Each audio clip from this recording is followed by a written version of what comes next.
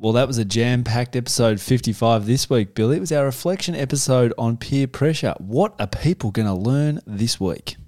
Yes, so we focused on kind of how to parents guide their kids in their development so that they will succeed through this vulnerable period in development. Had some amazing questions about more specific questions around that, how to build confidence, neurodiversity comes in. Bit of an old school educator approach from your childhood comes into the narrative, and then we talk specifically about how educators can help kids who are struggling a little bit with peer pressure too. Yeah, we also cover off the fact that Billy's hitting a milestone birthday in a week's time. It's peppered throughout the whole episode. Billy reminds us that he's in his 30s, but only for so long. Guys, we hope you really enjoy the episode. That's part 2. Another episode coming next week. Shout out if you've got any questions in our DMs at Pop Culture Parenting. On Instagram. Have a great week. Hi, I'm Billy, a developmental paediatrician. And I'm Nick, a developing parent. We're going to use scenes from iconic movies to talk about how we best support our kids. This is Pop Culture Parenting. Hey, don't let your mother smell that beer on your breath. She'll take it out on me. I don't want to see you again for the rest of my whole life. I don't want to see anybody else either. Who is your daddy and what does he do? Just use your best judgment. We trust you. Good morning, Dr. Billy Garvey. How are you? Good, Nick. How are you? Feeling fine. Didn't get a coffee on the way here, though, and it is early. It is early. We had a vet in the bed last night, so I might be a bit doughy-eyed as well. Oh, really? Yep. Not her fault. She karate kicked through the slats on her cot and broke through them. It's not because she's a kung fu master. It's just a hand-me-down. And so she's gone through it. So, yeah, she was half in the cot, half out between the slats. I said, there's going to be some sticky date repairs today. Yeah, this isn't a midnight fix. So into the bed with me. Oh, goodness. I was wondering if she was putting any peer pressure on you to get into the room, but she's not a peer. No, but I have actually done a bit of time in the cot. I think you used to do that as well, get in the cot. I've done some time in that cot. I've done some time in the cot. I'm a bit bigger than you. It's not. It's not ideal. It's like a real regression, sleep regression on all fronts for everyone. If you're tired enough, though, you can sleep with your legs. I told you I got in thinking one night I was going to save the day. I was like, I'm going to jump in there and I'm just going to go to bed with her and it'll be fine. And then she started just poking my eyeballs as I was dropping off. That's the worst part. They're like, oh, this is fleshy and bouncy, and they just poke it. Yeah, I know. It's funny because Evie has to sleep with her face pressed against my face, which I think is beautiful until I'm like, cool, I actually need to sleep as well. So, so a bit doughy-eyed, but I think we'll still be sharp for our reflection episode, Billy. Episode 55. My goodness, it feels like a big number. Yeah, do we make a big deal of 50? I feel like I'm always about making a big deal about stuff. Well, you do make a big deal about a lot of things. A lot of things. But no, we didn't make a big deal about 55 because about 50 because I think 51 was our final episode of the year. So it was kind of like we made a big deal out of 51. Yes, okay. So yeah, we'll have to think about a next milestone. It was well received peer pressure first episode. Yeah. We intentionally kind of went up in age because I think a lot of people were finding this stuff helpful about younger age, but we're going to start moving up a little bit as well. Got some amazing eps coming soon. So thank you for everyone that's sending in topic suggestions. Love it. But more importantly for today's ep, thank you for sending in questions about peer pressure. Yes, it's fantastic. We actually ran some polls this week. So if it's your first time listening to a part 2, we do polls via Instagram. So go over there and follow us. Like, share, follow, save. All those things at Pop Culture Parenting. So we did some polls this week, Billy, and 60% of people said they had a hard time with peer pressure growing up. Would you thought it'd be higher? Higher. Yeah. Yeah, I would have thought it'd been higher. Yeah.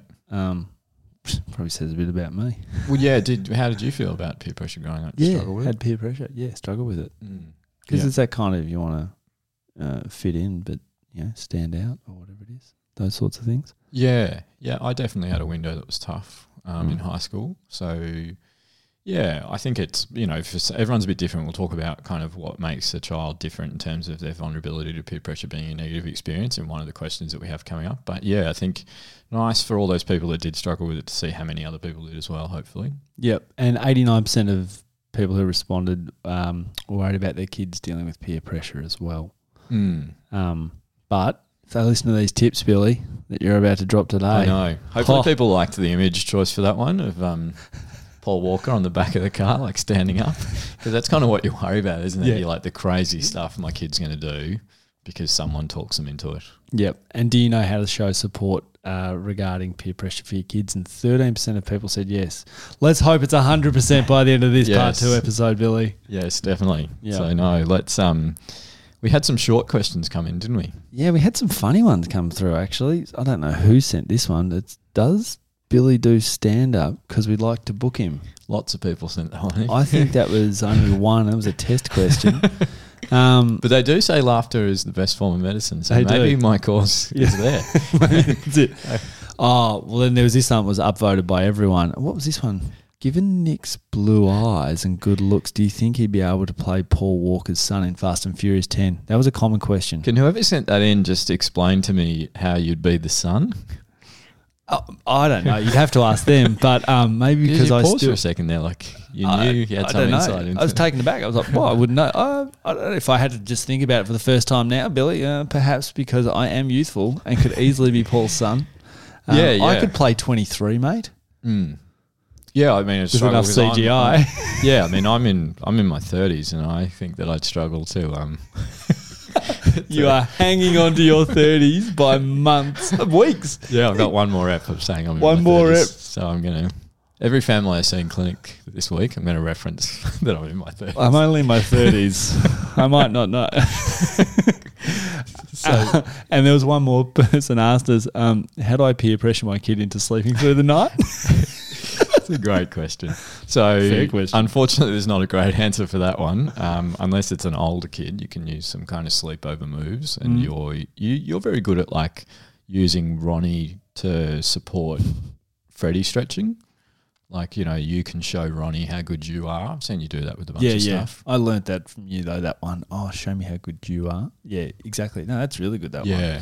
We did that with with some toileting stuff recently. Yeah, it's a cool way to think about, like, I'm going to help lift you by showing how capable you are in supporting your younger sibling in doing something that's a bit of a stretch. Yeah, so totally. Sometimes that can help with sleep because you're like, I mean, I remember you moving the girls back into the same room because you're like, actually don't play in their bedrooms, which you taught me that. They don't play in their bedrooms.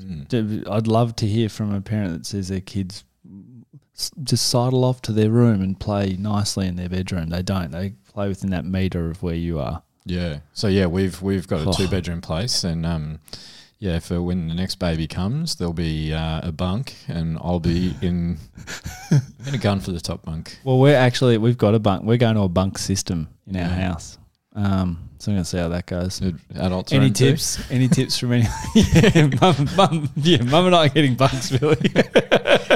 Saving space. Just need some more wardrobe room. But anyway, the more serious side of the pod. More serious side of the pod. Not as many as last time in our questions. No, we've restricted it. We've actually consolidated a few. So this week they are consolidated. So let's crack onto them. Great question to start with. Someone from your old hometown, Billy. Yes. Fellow Franger lass here. Franger is Frankston. Says, fellow Franger lass here had plenty of opportunity to take the wrong path. Do you think it's nature versus nurture or having one stable parent? What do you think? Nature versus nurture? Oh, I think it's a really complex question. Yep. I think that's really complex. I think it's different for different topics and subjects. I like to think it's nurture. I like to think you can get a good outcome as opposed to just. Yeah, it's and funny. Can you explain nature versus nurture? Because I think I know what it is, but I don't entirely know what it is. Yeah, of course. No, it's just the difference between, is it kind of a good way of thinking about it, is it like set genetically in stone, that's what your future will be, or is there something that we can do to modify it through nurturing them? Totally you can nurture. Yeah, so you're right. It's a bit of a cop-out, but it's one of those questions that, like, I've seen a few colleagues present on and they're like, we have the answer. And you can see the audience being like, oh, my God, they're going to explain this. Figure it out. And then they go, it's both. And it's like, it's not really an answer. But it's both. And the reason it's both is because things like, especially in particular with peer pressure, things like temperament are kind of predestined from your genetic, profile. Predetermined, yeah. So the kind of thing about, the bub that struggles to fall asleep a lot. Yes. A lot of parents will be like, this is all my fault. I don't know how to raise a baby. And we'll do a topic. It's going to be a while because we've got a lot of urgent ones, but we'll do a topic on a new bub coming. Yeah. But it's a lot of pressure of like, is this a nurture thing? And I'm not good at nurturing, but it's a bit of like a genetic, predisposition. But there is, as you've said, there's so much that you can do to support them from the nurturing aspect, because of the child with the sensitive temperament, or the child who might be more vulnerable because of some of the stuff we're going to talk about, having a negative experience through peer pressure. There is so much that you can do early on to give them the best chance of succeeding through that period, or when they're in the pocket of really struggling with it, that we can do that comes from the nurturing, modifiable perspective. The other bit, I have to acknowledge, yes, I love hearing from someone from Franga. So, and as they've referenced, that town, especially if they're in their 30s like I am, back in the day, had a lot of opportunities for misbehaviour that I think I gave all of them a shot. But the question element of does having a stable parent is a really interesting thing for that person to comment it on. Do you know why having a stable parent would support you to do better in peer pressure? Someone to model how they respond to behaviour would probably be the key thing. So you can say, I remember back from the first step, it really stuck with me. They can see how you respond to people that annoy you in traffic, or like just generally respond to you, and how you deal with things that you don't want to deal with, or peer pressure and whatever. Like, there's not so much peer pressure as an adult, I guess, but there can be, I guess, but how you respond. So then you can sort of show them without telling them how to respond to things in their own way, and they can learn it from you. Yeah, beautiful. So that's a big part of it. The other part is in the word stable. Why do you think having a stable parent as opposed to an unstable or kind of disorganized or chaotic parent, or a parent that comes and goes, why do you think the stable bit matters? Because it's sort of a cooler head sort of prevailing type thing. So seeing that that's really important, as opposed to having really hot takes and losing it and being hot blooded. I don't know. I'm making it up. No, it's a really good example of it, because what that stability does is provide security, which helps build confidence in the kid, because they go, I can mess up. Yep. And because of the stability of the relationship, I'll be okay. And that's a really important thing through peer pressure, that you feel safe and secure when you're exploring those kind of experiments of rolling around Franga and getting up to mischief. You're like, I've got someone stable at home that's going to be okay. And as you've said already, it's a really good kind of foundation of early relationships. Yep. And you've said that of your mum. So you guys had mum. Yeah. Awesome. Yeah, and she was a big Franga.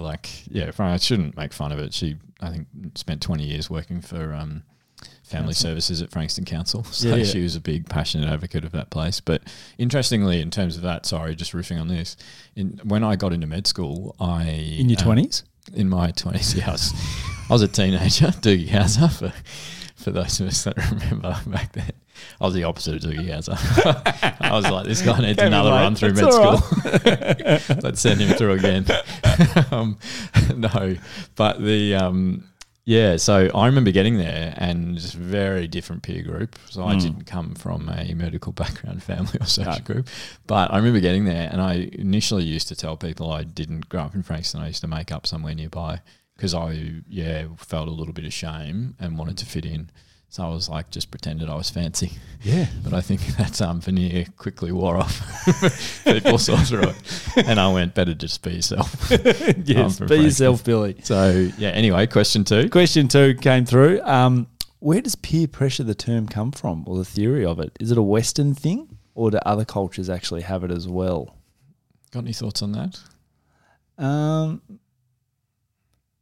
Cultural influence on peer pressure. What do you think about particularly of the Aussie culture? I don't know. I only know the Aussie culture, to be honest. But what's particular about it? Mate, you spent a bit of time in Europe, swabbing yacht decks. Yes, I was scrubbing the decks. Australian culture is, I think of like more growing up of what it was like. It's quite relatively macho, but also tall poppy syndrome is a big thing. Yeah. So we love cutting people down. Yeah. And people who are different.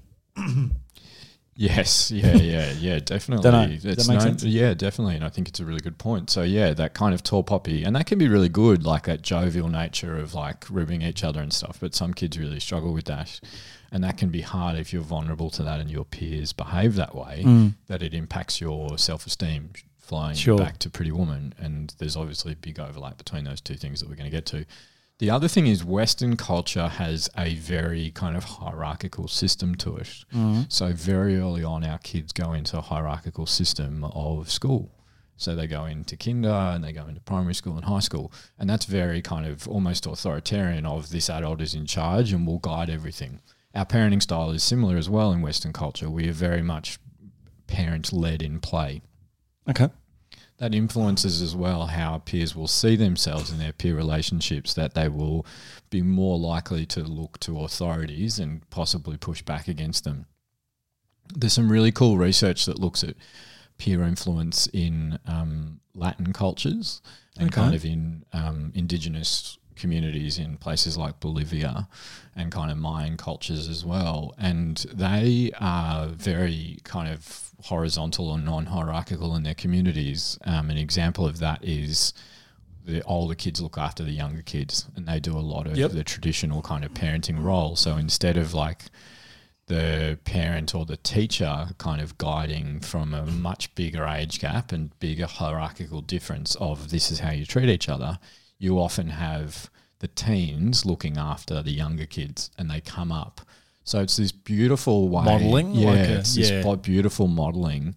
And I think it promotes a bit more of a caring environment where, because if you think about you as a teen or me as a teen, I didn't have any responsibility of looking after young kids, whereas these communities, and they're much more community focused in terms of their daily lives and how they interact, I think there's a greater safety in the vulnerabilities of peer pressure of, I can mess up a bit, but I also look after little kids and I've got like elders around me and there's a lot of people that are guiding me and supporting me. Feels like pressure. Or is that just life? It can be pressure, but if it's done in a supported way, it's a great opportunity. And you also have more eyes on you. So everyone has a greater awareness and goes, hey, Billy's playing up a bit. He's, whatever in that community is a risk-taking behaviour because the peers are influencing him a bit more. Everyone's probably more likely to catch it sooner than kind of maybe the parent that's working heaps or whatever. So I think there's a greater vulnerability, I guess, is the short answer to that. Yep. But it does, peer pressure comes from what we call almost social contagion of everyone trying to fit in. And you've got to remember there's, like we're going to talk to, there is positive elements of it. But we are a stronger community when we're together. Yeah. And teenagers and little kids, from what we've talked about, preschool kids will be very much object orientated in their play. Yes. I'm playing with this toy. Yes. A kid can sit next to me and play with a similar toy or whatever. Yes. Kinder kids, like where Freddie's at now, become relationship play based. Okay. It's early emergence of that. Now, what peer pressure, which we've talked about last episode, can start emerging 4 or 5, I know the right answer, but everyone else in the group has said the wrong answer or is doing the wrong thing. I've got to go with them. Our collective movement, as you would say, getting everyone pointing in the right direction is a really important thing for our success as a community and a society. So that's one of the reasons that influence happens. And when we become teenagers, we're so vulnerable to it because we're exploring our identity. Right. So that's kind of where it comes from. Is Nice. a very quick. That's like, I like it. yeah, there's textbooks that will explain that better than I just have. But yeah, No, that's kind but of where I'm it not comes going to read the textbook, Billy. That's why I come here. Fair enough. That's why everyone else is here too, mate. Yeah. No one's going to read that book. We're going to put that book down and pick up that podcast. Yeah, great. Great segue, actually, just while we're here. It'd be great if you're listening and you want to do a rating the podcast. Well, or people leave have a since your comment. last call out, so it's lovely to see. It is, we love it, so please do that. Thanks very much, guys. Thanking them for something they haven't done. Like everyone's going to, anyway. So a couple more questions around peer pressure, Billy.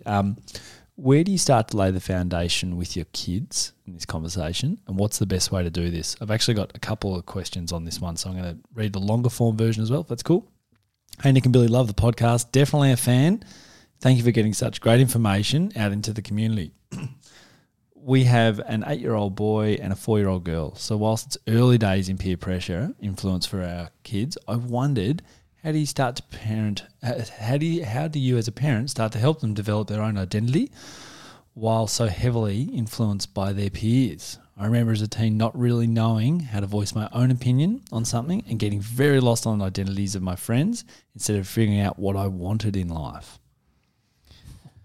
Yeah, so great question, isn't it? That's probably what, I don't know, can you relate to that question? I was like, my kids aren't 4 and 8, but I could have written that question. That's a great question. Yes, yeah. So yeah, it is. I reckon a really good lens to think about this because... yeah, there's smarter people than me. One of them is Carl Rogers. You know Carl Rogers? And you, of course. And you, of course, the maths whiz. But yeah. Who's Carl Rogers? So Carl Rogers, famous American psychologist who laid a lot of the theory around things like peer pressure and self-esteem and kind of that stuff. Yeah, I'm trying to think of what you might know him from, but I'll explain one of his theories that fits in this. But he was really prominent in kind of the 1950s. Gotcha. And yeah, kind of pushed back. He was initially mates with Freud, but ended up pushing back on him in kind of some of his psychoanalysis theory to what is called the humanistic approach, which, yeah, we'll get into in a future one because it's actually really powerful for some of the other stuff we think about. In regards to peer pressure and what this parent is asking is like, how do I set up my kids so they have their voice and can kind of go through this and don't lose their identity because of their peers? So Carl Rogers would say there's 2 really important things in kind of your search for identity, or what he called self-actualization, and that's kind of getting to... that's like high peak Maslow stuff. Sure like, is. Yeah, exactly. So yeah, to triggered your amazing intellect there. We won't go through the rungs of... We could. Of course we could. We could because I know it. But yeah, so in that pinnacle is kind of reaching your potential, and it's something you don't reach. People kind of misinterpret Rogers a little bit in saying, yeah, I've self-actualized. Sure. But you don't actually get there. That's the point of it. You're always striving to achieve it. Now, the 2 things that Carl Rogers said happen in childhood that will help you move towards that support you also in peer pressure is self-worth and positive regard from others. And I think we can be really purposeful and strategic as parents in building that in our kids. Now, you might be thinking, Billy? How do we do that? How do we do that? So you have to think about the 2 of them separately. Now, the positive regard from others initially comes from us, and that's what we've talked about. And Rogers was one of the founders of that unconditional positive regard, and that starts with us. Yep. And we've talked about that heaps on the podcast. That behaviour is unacceptable because you're better than that, but it doesn't change our relationship. You know, and that's a really unconditional positive regard element. Now, what we hope is when kids move into education, and especially when they become teenagers and peers become more important, that they have similar relationships that say, I have positive regard. You will hear positive things about yourself through interactions with me. And we actually change our personality a bit because of that, because we see if I tease people, I get negative feedback about it. So I will move away from those type of behaviours, and then you're more likely to receive positive regard. Now, some kids, throw back to our bullying episode, some kids won't pick that up, that negative feedback, and then they will continue to bully because they get positive feedback from something else, and then they also are vulnerable to social isolation as well as the person that they're bullying. So we have a role as parents in 2 ways of positive regard from others. We give them positive regard unconditionally, but we also try and set them up in relationships like with uncles, with coaches, with other kids. In other non-Western cultures, those teenagers that were looking after young kids would have been a positive influence in positive regard. So that's the other bit. Now, the other part that Rogers talks about is self-worth. And that is what the parent is talking about. How do I make sure that the positive regard from others doesn't shut down self-worth? And Rogers would say you can be really purposeful in that as well. You give kids the opportunity to have voice, and they have choice, and they have autonomy, and they can think differently to us. And you say, because what you want is what Rogers would talk about is the kind of self-image that a child has or an adult, and the ideal self. The closer those things are to overlapping, the more likely you are to kind of be living a satisfying, enjoyable life that can overcome adversity, feelings of negativity about yourself, negative experiences with others. The kind of discordance that he talked about, the fracturing of how you feel about yourself and your self-worth, is often because your ideal self is so far from where you are. Ooh. And what we're all trying to work towards is, I wish I was a bit fitter, I wish I was a bit smarter, and I wish whatever, but I'm happy with who I am and I'm happy with how I think about things, even when someone says, I think you're wrong. Okay. And that's a really important part, because what kids who don't go through that process well, they become influenced by peers because they go, I'm probably wrong. I don't have much self-worth. So this person said, let's go, race cars illegally for pink slips. Then they're going to be like, yeah, cool, that sounds wrong, but what do I know? I don't have much self-worth. So that protects them. So I hope that answer's helpful. Yeah, it was good. Rogers. Yeah, so Rogers had a really cool stuff about this, and it'd be something interesting to open up again, but it is, you can be purposeful as a parent, I guess, is the short form. Good. In going, have to give them positive regard, but also have to practice establishing self-worth by, it's okay when you think differently to me. Yep. Because they're going to have a lot of times where they need to be able to feel okay when they think differently to their peers. Yeah, we need to model that. I love it. Yeah. Billy, now this one was a common question. And this is what I think of when we think about peer pressure. I think we think about the friends that you have and your kids choose. So I thought you were going to bring up the Ryan Gosling thing. The Paul Walker thing again. Another common question. Nick and Paul Walker. The second most asked question. How do you support making good decisions when it comes to choosing friends? Yeah, so I think we talked about that a little bit in the first one about kind of role modeling what good relationships look like. Mm-hmm. So, like you've already highlighted in the answer to the first question, we are kind of foundation of kind of practicing how you engage with other people and behaviours and recovery and all that stuff. Yep. And the other thing is, like, what we want them to have good friends, don't we? Yeah. We want them to have, and that's why I picked Fast and the Furious, because Dom is this amazing friend. Amazing friend to Toretto, everyone. yeah. Toretto, like, I wish I was mates with Toretto. You got me. So you're close. You're close to Toretto. I feel like now you should be Toretto in the Photoshop. Maybe. But anyway, so what you're looking future. for is how do you teach your kids how to reflect on the quality of friendships they have? Because I don't think, like, you and I probably do it. You probably go, cool, what are these relationships I'm in like? But I didn't do it as a teen. No. I was hopeless at it. I was like, he's the cool kid. It was ride or die, I'm going to be baby. mates with him. Yeah, exactly. But that's the thing that happens in Fast and the Furious. Walker kind of changes his identity because of what he sees in Toretto. And it's the caring bit. It's not how good he is at racing cars. And so that's what you want to try and set your kids up to value. And I see parents that are phenomenal at this. Like, and not a criticism. It was a different time when we were coming up. Not a criticism of our parents.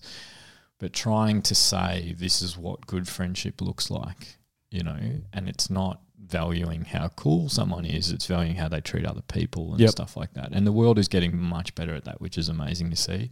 But I think, role modelling that, having open discussions about it, they will watch how we value other people as well. So that's the challenge, is that if we're like, oh, he's a bit of a jerk, but, he won them at premiership, then the kid is like, oh, sweet. So you can be a jerk if you win premierships. And so that's the risk, is that we are actually showing our kids our value system like that. And we don't want our kids to adopt our value system. We want them to choose their own. But, which is also a really important part of self-worth, going back to Rogers, is that they choose what their values are. But, we've got to be careful about that stuff, about it's okay that they behave like that because of X. They won the premiership, they're really good looking, they've got heaps of cash, whatever it is. Because what you're showing your kids then is that trumps it, whereas it should be like, no, how they treat people trumps everything else. Yeah. Do you know what I mean? Totally. No, that makes way more sense. Yeah, and early conversations about that are really important, but role modelling as well. So it doesn't matter if you sit down around the dinner table and go, how everyone treats each other is really important. And then you're like, idolise someone who's a jerk to everyone because they go, dinner table conversation doesn't matter. Dad's really into that. Or dad has a friendship where the person bullies him a bit. Or dad has a friendship where the person takes advantage of him or whatever. Because then the child is watching going, oh, actually their values dad is that.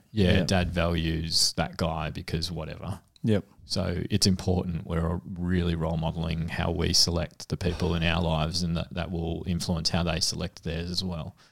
And there's obviously heaps of stuff you can do around scaffolding and opportunities and go, that footy coach is awesome. I'm going to get him in the team. I know the footy coach will endorse good relationships. It won't be me hassling them about it. you know, and that's why finding the balance of that stuff is really important. About like, it doesn't really matter yet for Evie because she goes to swimming class, but she looks at the other kids, but that's it. Whereas you'd see Freddie in her dancing classes, she's kind of starting to build relationships, and that's a really good scaffolded, supported environment of peer early friendship development. Yeah, that's going to actually change. Now, I like that. This one's a good one. Yeah, around how people treat people is what you should be modelling on. Yeah, exactly. And we always think the conversation will be the powerful thing. We'll have that chat about it and it'll be fine. But I don't think we think purposefully enough about like, what am I actually role modelling and demonstrating to my child in the way that I have conversations. You know, they will watch that, and that will influence them much more than we sat around the dinner table and said, you know, never swear. If you're out there just swearing the whole time or talking about people behind their back or whatever, they're going to be like, oh, Dad says never do that, but he does it all the time. You know, yep. So I'm writing notes now, Billy. You've got me writing bloody notes. First time I've written a note. Well, I'm glad I won you back because I feel like I didn't have you with the Rogers thing. No, Rogers was dead. I liked it. It was like, but this being really purposeful, the difference as opposed to like just saying, it's like, no, you've actually been purposeful. I like it. Cool. Billy, are there any examples where peer pressure can actually be a good thing? Yeah, definitely. I mean, you've got a beautiful example of one that I forgot to call you out for. What's one of your peer communities? I get really nervous when you do this because I don't know if I'm going to reveal. Oh, you just don't gloat like I do. That's why. Why? What? So what's one of your big peer communities? I do some training. Yeah. Yes, I do some martial arts. Yeah, and you had a recent success. I did have a recent success, yes. Yeah, you moved up a belt. I got a coloured belt. Which is amazing. Which is nice. So when people actually ask, oh, you must be like beyond white belt after all these years, I can now finally go, yes, in fact, I am. Yeah, which is amazing. And I reckon your peers in that community supported you in gaining that goal. Yeah. Didn't they? Yeah, they're awesome. Don't get me wrong, Henry's amazing at supporting you in that. No. But your peers are in there, and your peers will, when you wake up and you're like, I don't want to go, there will be a peer influence or peer pressure. Yesterday, my coach threw up. There was an open mat yesterday. It was a public holiday where we were yesterday before we recorded. And he was like, there's an open mat. You don't have to go. But I was like, oh, I'm going to go now. So like the coach is going to be there. Yeah, so our kids are the same. I remember growing up, like there was a bunch of us that were all kind of, you know, early drinking stage. And I had a close mate who I think listens to this, which is awesome. And he was right into surf lifesaving. Yep. He was like the Portsea, for people who don't know, really rough surf beach. He was like the Portsea club champ and really fit guy. And that was protective for him if he wouldn't get as boozed as the rest of us and stuff, because he's like, I've got all those people that'll expect me to do well tomorrow morning. I don't want to go there hungover. I don't want to not show up. Yeah. You know, all of that stuff. And then I had my other best mate who he used to play footy down in the Frankston League, which is very rough. And he was an amazing, beautiful human, but he used to get a bit wild, and then we'd sleep in the car, like outside of the footy club, and then he'd wake up in the car and then go and play a game. And he was less influenced by peer pressure, but he had a lot of natural talent. And it was, it was amazing. He was a good mate since prep. And he had a big influence, like his peer group. He was Lebanese, came from a really big family, big Lebanese family, and their peers were their family. And there'll be people listening that have big families or heaps of cousins and stuff. And that influenced me. It changed my values being around them because they were very like family orientated and all coming together. And they didn't really drink that much. It was all about food and playing sport and all that stuff. So both those guys are the reasons that sport is still a part, like physicality and running and all those things. They were peer influences that still exist to me. And I was in my teens back then, and now 30s, so still has an influence on me. So it's important. So there are heaps of good examples, and that's what we want to try and do, is set up good opportunities for peer pressure to have a positive influence on our kids, just like it does for you and I. Yeah, but I think we're in agreement that going through peer pressure and not being protected from it is really important, because if you don't sort of deal with this now, it becomes a bit of a problem later in life. Yeah, so we recorded last weekend, I think Monday morning. I saw a 17-year-old in clinic who has not had a peer influence since primary school. He hasn't attended school like in any significant fashion since he was 9. And, 17 now. and I'm seeing him 8 years later and he can't name a mate, you know, and he is this beautiful human who's about to enter the adult world without any kind of opportunity to develop social skills, relationships, all of that stuff. And it breaks my heart. And I want peer pressure for that kid. It's just I need him to go back to peer pressure opportunities when he was 8, and I can't do that. I should have met that kid when he was 8, you know, and I'm meeting him, when he was 9, sorry, I'm meeting him 8 years later. So it's wild, and it's not any single individual's fault, but those parents are desperate and trying their hardest, and that kid needs probably more than anything peer relationships. If I could do one thing for that kid, the main reason I want him back in school is for his peer relationships, not so he gets better at maths. Yeah, exactly. Yep. So what I've got to try and do now is like find what's going on. But my big management strategy is how do I get him back in peer relationships for positive peer pressure that's going to get him out of the house, that's going to get him working on his relationship skills, that's going to build his self-esteem.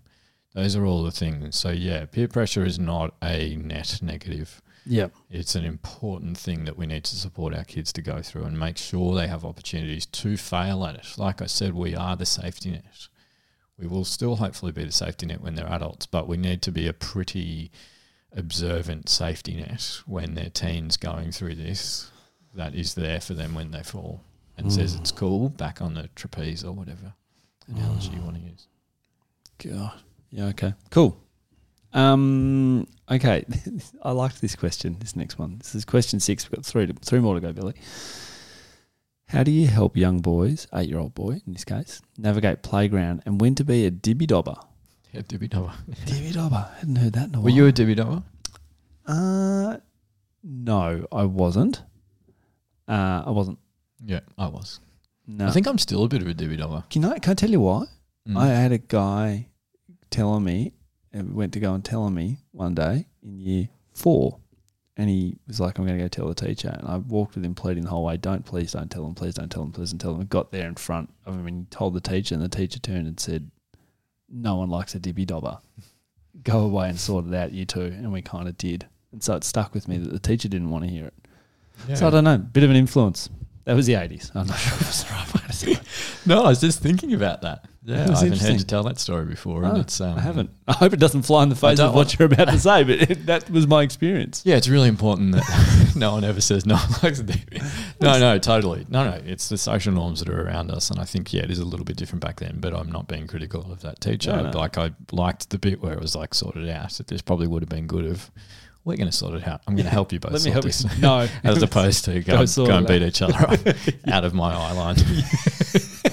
Was the 80s.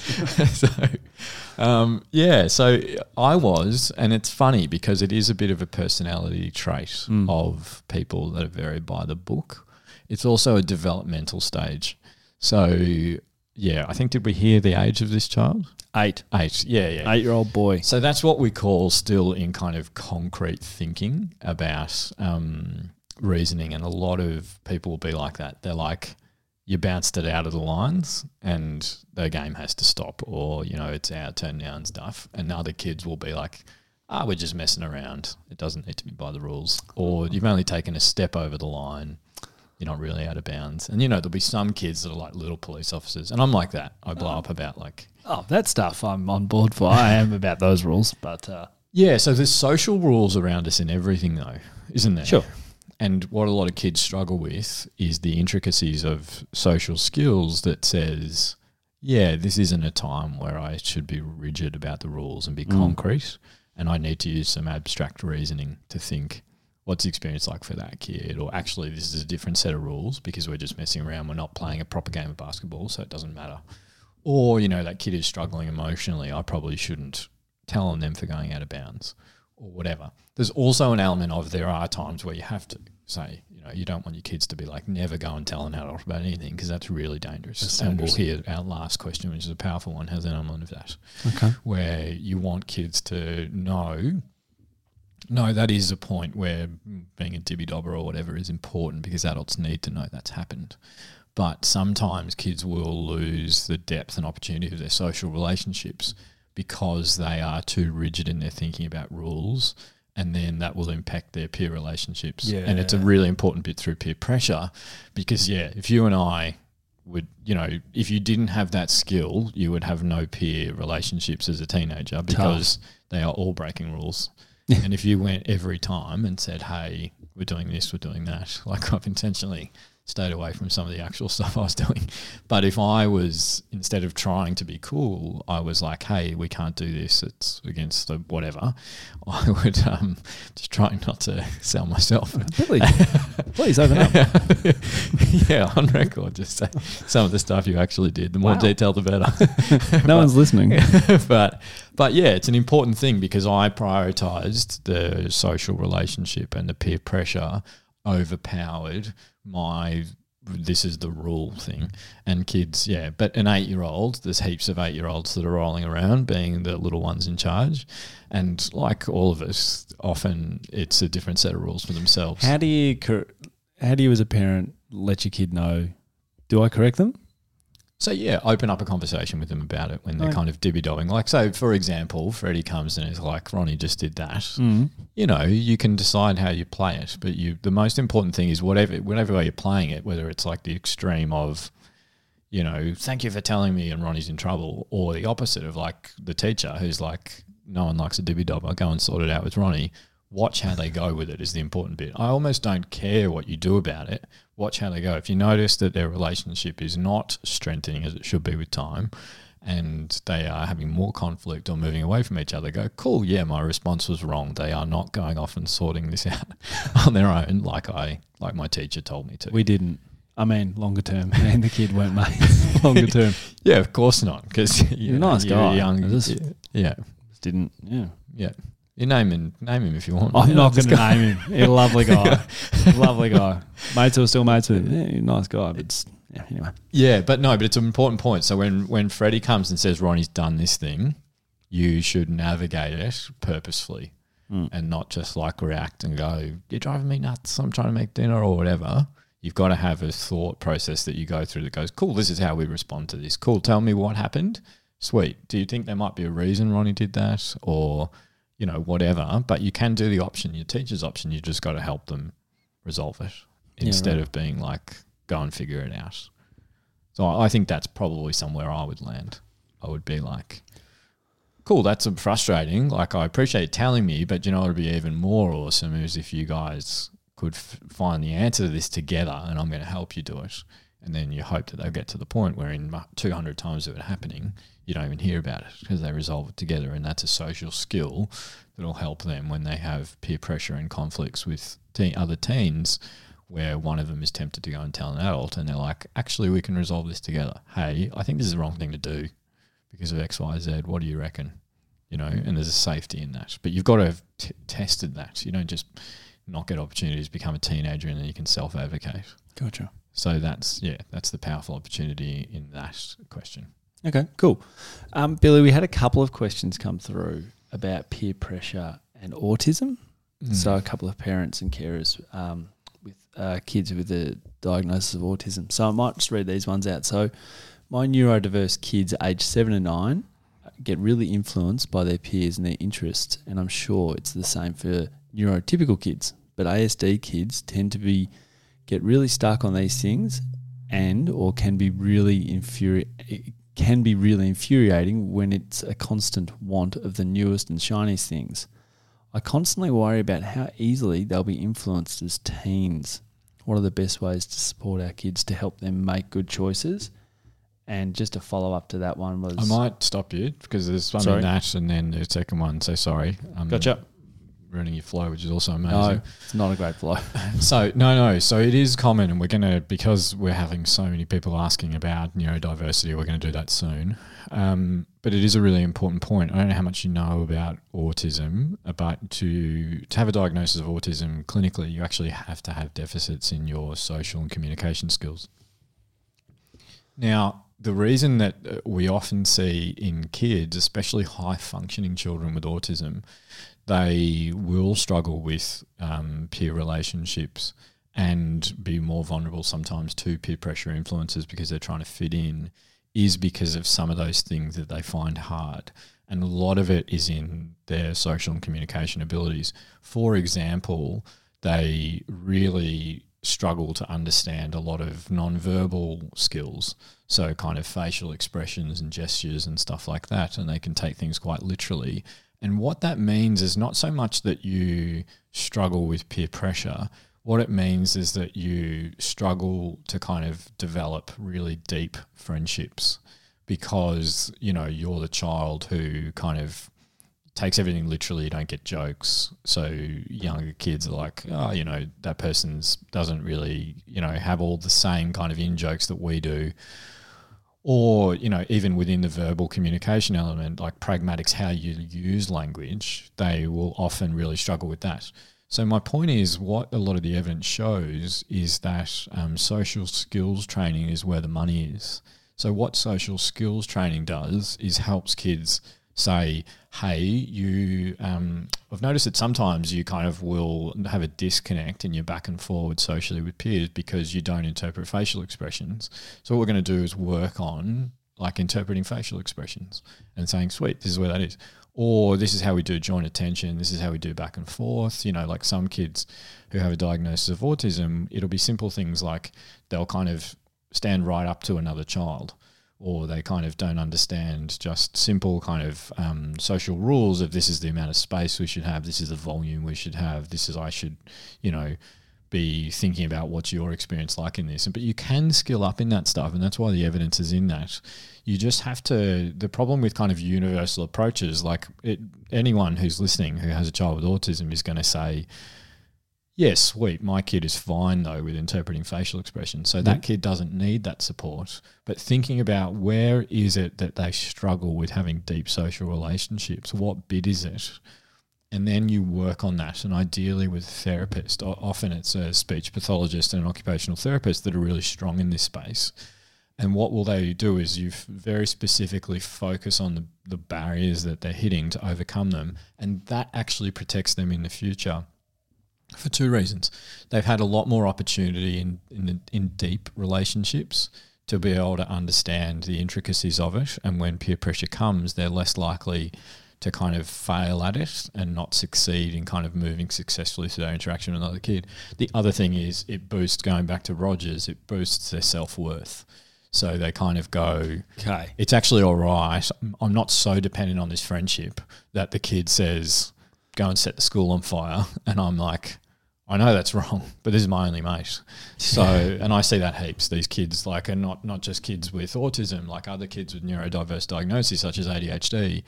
They struggle because their impulsivity, like, almost the same. A lot of those kids, like, they can't wait to their turn in a conversation because they're just like, I got to tell you. And you're like, I want to speak as well. Whereas you and I, even on this episode, there's been a few times where one of us is going to speak, but we can tell the other person. Now I can hold it and go, I'll hold that in my mind and I'll switch because I understand through gesturing and body position and everything, Nick's about to say something. Yep. Whereas kids with ADHD sometimes miss those opportunities to change, and the other kid will go, oh man, that's so annoying. Like, I'm going to invest my time in other friendships. Then the kid with ADHD will get to becoming a peer, and he's had less opportunity and has vulnerability in his own self-worth, that he's more likely to be influenced down kind of undesirable behaviours.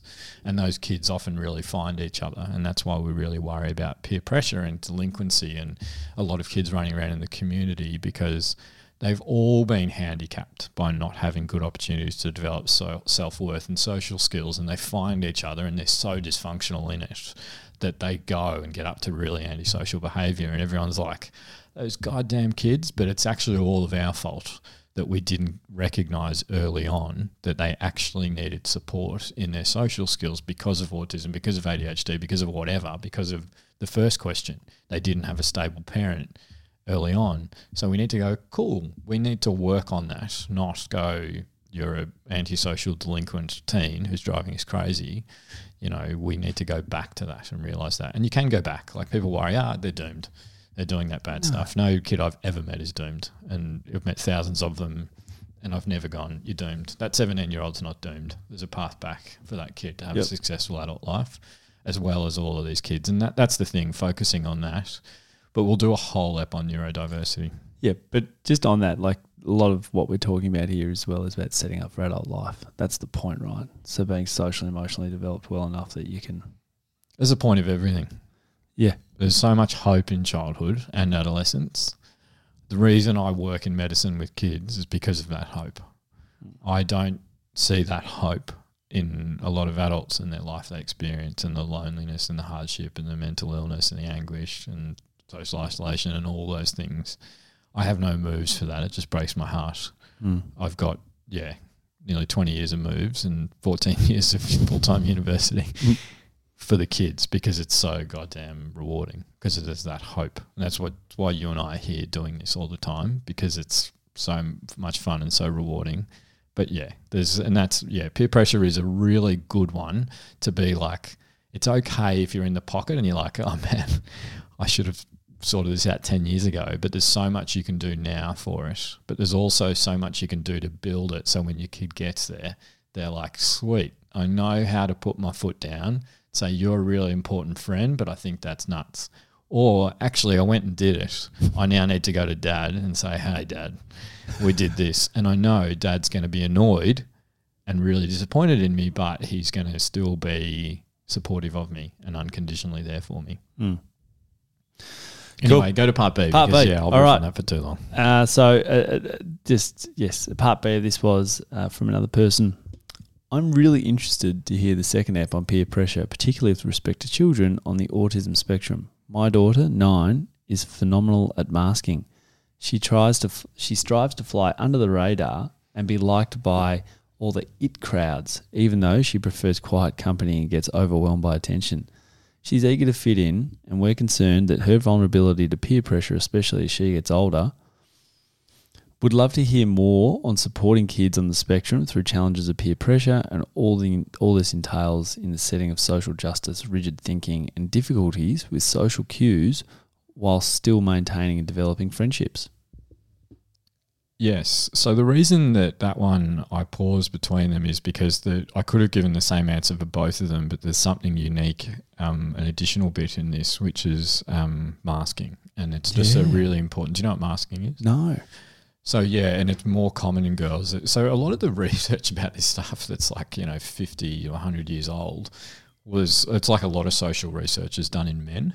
And so it's just like, it doesn't fit well. And then we go, she can't have autism because she's not doing X, Y, Z. And so we miss heaps of girls with autism. We miss heaps of girls with ADHD because, like we've talked about in Finding Nemo, your favourite ep, the girls are more likely to just be inattentive and not hyperactive. Yep. And there's similar differences in the profile of kids with autism.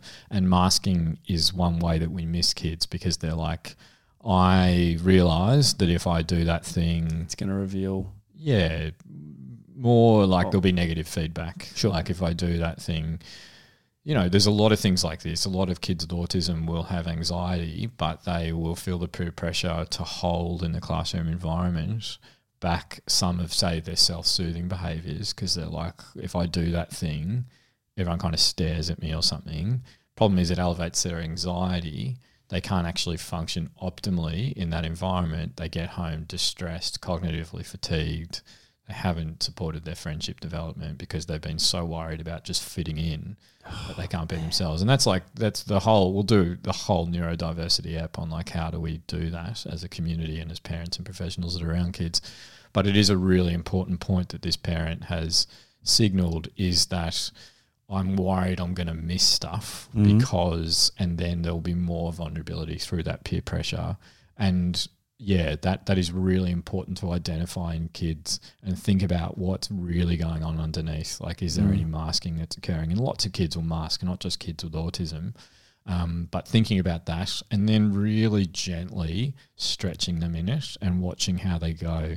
And if you kind of have a good relationship with them and go, oh man, I'm really worried that you get home, for example, and you just really struggle and you do a lot of self-soothing behaviours going, are you holding this because of peers and you don't want to kind of be yourself and all of that stuff? And there's a real risk in that we don't say, actually, all this stuff is okay. Like it's all those things are fine for you to do and those behaviours to have and those different thoughts to have to everyone else.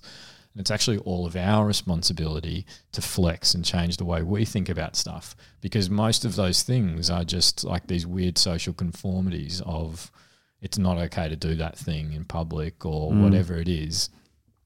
And so, yeah, we'll go really deeply into it, but I wanted to call that one out because it particularly is a vulnerability in peer pressure that kids will then get to that and they're even more vulnerable if they've spent years and years and years trying to conform because everyone says it's not okay to do that thing, or, you know, you have to do X, Y, Z. Can you give me an example? Because I've been in the classroom for a long time. Yeah, so for example, a classic masking thing is what we talk about, self-stimming behaviour, like where just hand flapping, for example, or I do this particular movement or I do this particular thing and it helps me self-soothe.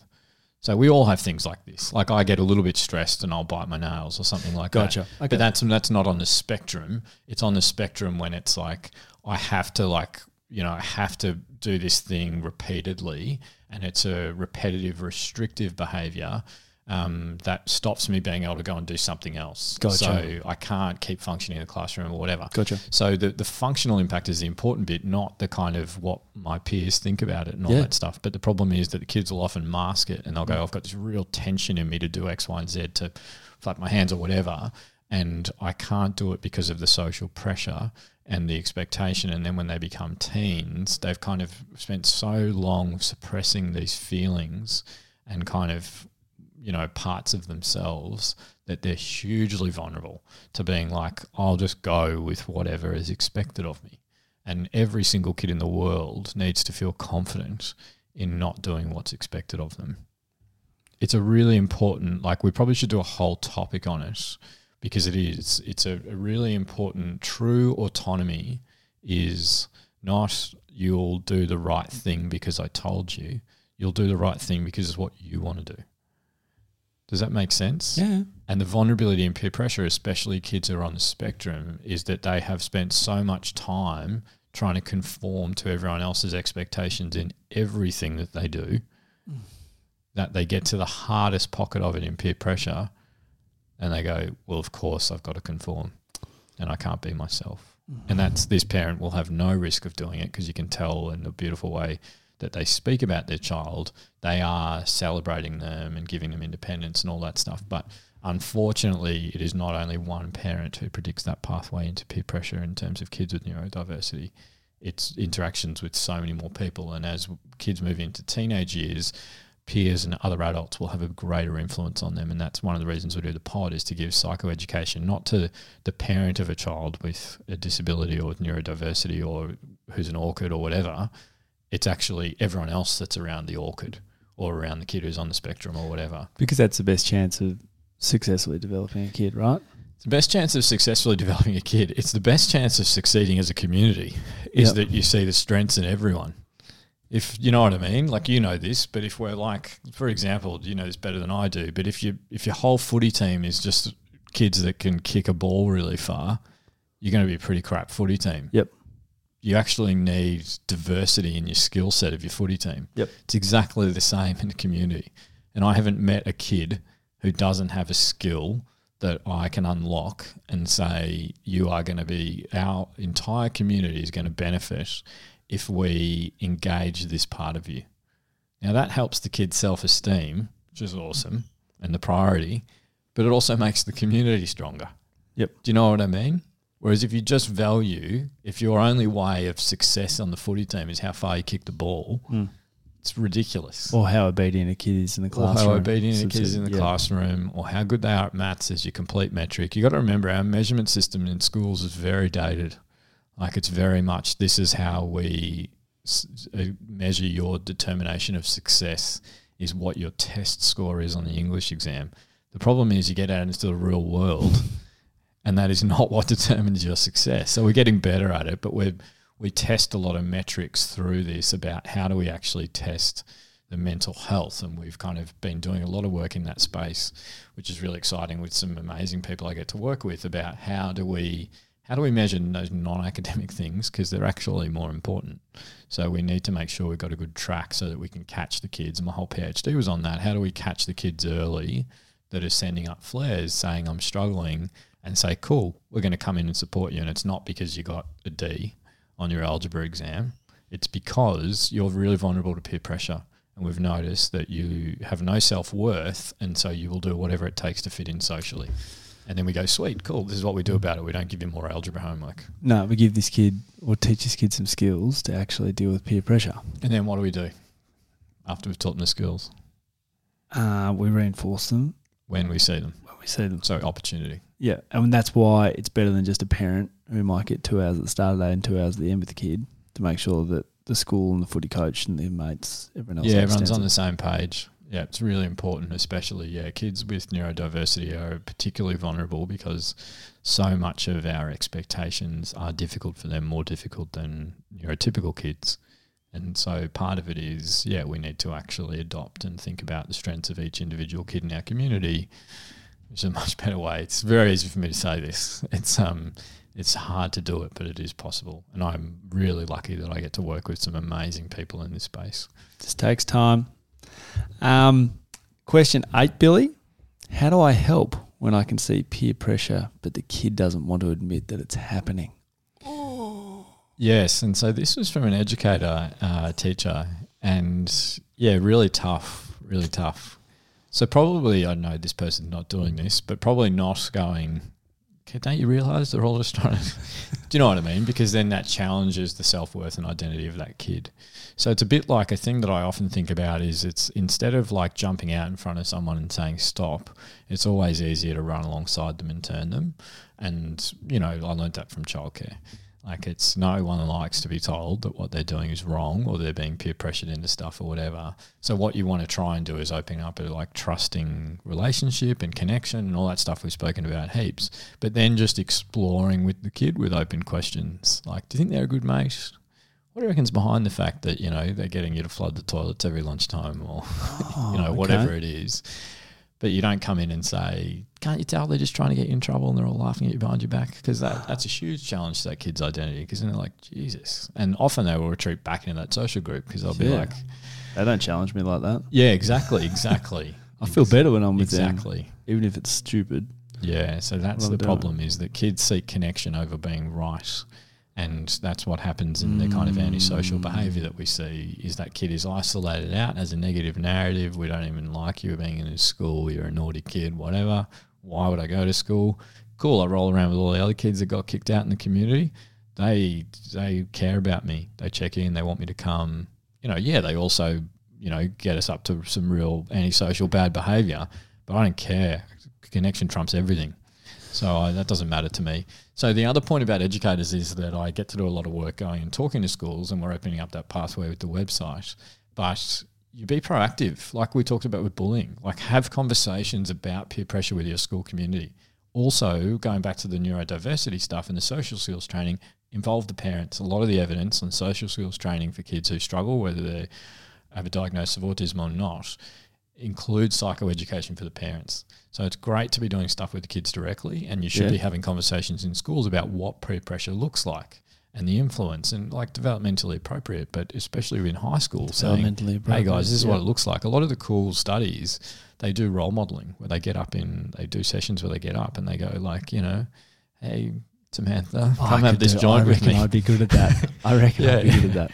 I love as is evident on the podcast, I love any opportunity to do that stuff. So maybe we should do something like that in the future. We'll do some role modelling. Hey, Billy. Like, come smoke this joint with me. But what you're doing is like opening up a dialogue about that. And so kids have good awareness of going, yeah, cool, that's what peer pressure is. And they've thought about it and you can talk about different strategies and all that stuff. Once again, not to say everyone in this school needs to say no when someone offers you a joint, but kids have thought about it and experienced it and had a dialogue, especially with their peers about it, so that they're not like on the spot going, Jesus, I didn't see this coming. Like, and we've moved on a bit from back when we were kids, but remember our international listeners, this will mean nothing, but the giraffe in the van that was like, don't do drugs. Yeah. Gerald? No, was it called? I can't remember. Yeah. No, not I've Gerald. just gone blank as well. But Life Bennett van? No. Yeah, it is. No, yeah, it is. And I've just forgotten his name as well. I used to park that thing up on the playground. You're like, yeah, You're in the goal square, mate. Yeah, Park yeah. that caravan and you'd go into it. Yeah, I used to love that thing. Yeah. So, is it Harold? Harold. Anyway, Harold the giraffe. So it's important that you have discussions about that really purposefully, and don't wait for some big peer pressure problem and antisocial behaviour to happen in your school, and you go, yikes, we better do something about it. It's a bit like the kid that I, met 8 years down the track. It's like, no, do it now. Like, build this stuff, but you've got to do it in an evidence-based way. You can't just have someone roll in and go, this is what peer pressure is, and let's all clap and, we'll make sure that peer pressure is never a problem again. There's a We're not really trying to extinguish it. We're trying to understand it so you can deal with it. You've got to have, like in what we're that trying to do on moment. the pod, a good understanding of the developmental process. And then Sure. the reason I think I'm valuable is I have an understanding of the pathway that gets to the clinical problem, and saying, this is when you worry, this is what you do to avoid that. But then when it's happened, this is what you can do as well. Yep.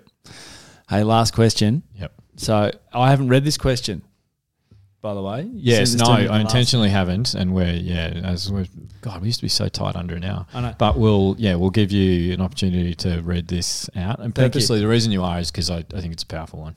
And I haven't read it. So for those of you that do listen, you'd be surprised. I actually do rehearse all the questions. So when I do stumble through them, they actually rehearse. So this could be interesting. Okay. Hi, Nick and Billy. Of course, I'm going to say how much I enjoy the pod, and then I'm a big fan. I have a 14-year-old daughter who is dyslexic, dyspraxic, dyscalculic, dysgraphic. Add to that she didn't come out breathing, and she had a heart problem, SVT, treated with medication, which made her quite docile. She never remotely hit walking, talking milestones, and has been diagnosed with learning disabilities.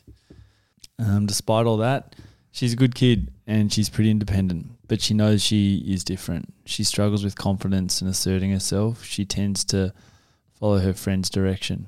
Example 1, year 4, her friend thought it would be a good idea to post videos of her in school uniform on TikTok. I was told by an older child at the school because I didn't have TikTok and my daughter wasn't on any social media. I had to ask the school to ask the child to remove them. Another example, last year her friend noticed my daughter's acne had cleared right up and asked what she had done. My daughter replied, Roaccutane. Friend asked if she could buy some from her daughter and she agreed. In the end, no money changed hands. Even apart from the anaphylaxis risk, the mental health issues, and the serious issue is if the friend fell pregnant, you just don't know what kids are getting up to. There was the drug dealing aspect of this particular episode. An ADHD kid didn't want to sit in assembly, so she invited my daughter to wag it, and they went to sit in the toilets. No, they didn't vape. This didn't seem as serious, but the school did. This didn't see it. I didn't see it as serious as the school did, and I have to support the school because they've been good with my daughter. Given the above, you'd think that when she was walking home the other week in broad daylight, she'd have said yes when a fella was sitting in a car across the street and asked her if she wanted to listen to a song on the stereo. Clearly, she has some sense because she said no and kept walking. I seem to be having to manage stranger danger, but not the risk posed by friends. Yeah, so she's saying she's managed the stranger danger well, but is worried that she hasn't risked the risk with mates. So how do you feel? The reason I put you on the spot a bit with some tough words, but how do you feel listening to that? God, that was tough. That's really tough. A lot of those. Sorry for butchering a bunch of those terms up the top there. No, that's not the important bit, and those are all kind of difficulties in this child's development, specifically around reading and writing and maths and some fine motor control stuff. That's tough. But what do from you day one? Yeah, tough from day one from that parent. Yeah, and what an amazing job they're doing, and I just love that line of despite all of that, she's a good kid. Because she's had all this adversity that we're really lucky that our kid hasn't. Our kids sound like we had a child together. Our children haven't had to overcome. There might be things in the future, But there is a real challenge in that of what does that mean. Now, what do you think about why this child is kind of, yeah, sweet, post photo of me in school uniform on TikTok. Yeah, cool, here's the Rakuten. Yeah. Okay, yeah, sweet, let's go out of assembly and sit in the toilets. Why do you think the child's doing that? Just being agreeable and not wanting to reveal maybe some masking sort of stuff. I don't know. Yeah, I don't know. It's a good point. So, yeah, I think that you're right. There is a challenge. Can't deal with peer pressure really well. Can't say no. So there's something that gives me a different hint, but you're right. If there was a bit that's missing out of this, you would think, oh, this is a kid who is just shutting down their own self-worth and is kind of like, cool, whatever you say, here's a Rakuten, I'll go to the toilets with you, yeah, sure, post photos on me of TikTok. But I don't know about you, I get a sense, just because this parent is obviously so on it, I get a sense there's a real innocence in this child. So the kind of stranger who says, come into the car, the kid's like, no way. But all the other stuff, the kid is like, yeah, sweet, social connection, yeah, let's go. Like, it doesn't sound like there was any kind of delinquency or kind of intentional misadventure in like, yeah, here's the Rakuten or whatever. And we've talked about this a lot. A lot of kids who either struggle with certain things like learning disabilities or who are really bright, who are intellectually gifted, are vulnerable to what we call asymmetrical development. So we go, they're 14, they should know that by now. But I reckon this kid will be fine because they've got an amazing parent is the main reason. But the second reason is you just need to go, cool, they're not at a 14-year-old level of understanding kind of not just peer pressure, but kind of some of the social norms about it's not cool to put that on TikTok, or you got to be careful about just giving medication to someone. And that's a really good opportunity to go, cool, it's too big a stretch. My expectations are too high. I'm going to drop down and go, cool, they've missed this bit, which is that it's assembly. You got to stay there. It's awesome that kid's trying to connect with you. I think it's really important that you have friends, especially because of the vulnerability in your self-esteem that's been identified, but giving some good guidance and giving opportunities for friendships to develop that also fit in with kind of, yeah, but you got to stay in assembly. Or, you don't have to kind of put stuff on TikTok because someone says so and all of those things. But the generic answer of any kid who has kind of learning difficulties or anything is hugely vulnerable in their self-worth, and they might, in terms of going back to Rogers, they might swing more into I seek validation from others, and what we need to try and give them is kind of self-validation. But I actually suspect this parent is doing that really well. So what I would say is, if that was all the information I had clinically, I would say let's work on skilling them up, not just in their obvious vulnerabilities around maths and reading and writing and stuff, but also in kind of their understanding of social norms and what the expectations are and all that stuff. Okay. But because they're just more likely to be at, say, a 10-year-old level. And you're like, if it was a 10-year-old doing that, you'd be like, yeah, sweet, you don't really get that bit of it, that it's not okay to do that. But I'm going to guide you towards it and not hit my head against the wall going, you're never going to figure this out. It's just going back and then stepping slowly up through it. Yep. But it's a great one to end on because it just shows how phenomenal our community of listeners are, that they do this amazing job, and it's the best job in the world, but can be the hardest job in the world, of supporting kids in their development. So it's a really nice one to kind of close out on, of just the honesty that this parent shared of a gorgeous kid who is struggling a bit. Yeah, amazing. The detail was fantastic in it as well. That's what we love with these questions for part 2. Part 2 episodes are really driven by people sending through and responding to our polls, because that's what it's a lot of things are on people's minds on these topics, and I think that's a really vivid example of everything that one parent's going through and navigating really well and is really aware of. So, yeah, awesome. Billy, that does conclude episode 55. Apologies, a bit long again. We're going to work on this, Billy. I'm going to have to bring out I'm going to have to keep us going. Anyway, talking about it isn't going to save more time for these people. So let's just say thank you very much, guys. Billy, it's awesome. I love those. I think a lot of passion coming through on a lot of those responses, which is awesome. So appreciate that and appreciate your time putting into doing it. Guys, we've got episode 56 coming up next week. Not sure what the topic or the film is yet, so we're just going to sit on that. Head to head on the two most common things we're getting asked at the moment. Okay. Yep. Awesome. But we'll be back next week. Thanks very much, guys. Appreciate your time.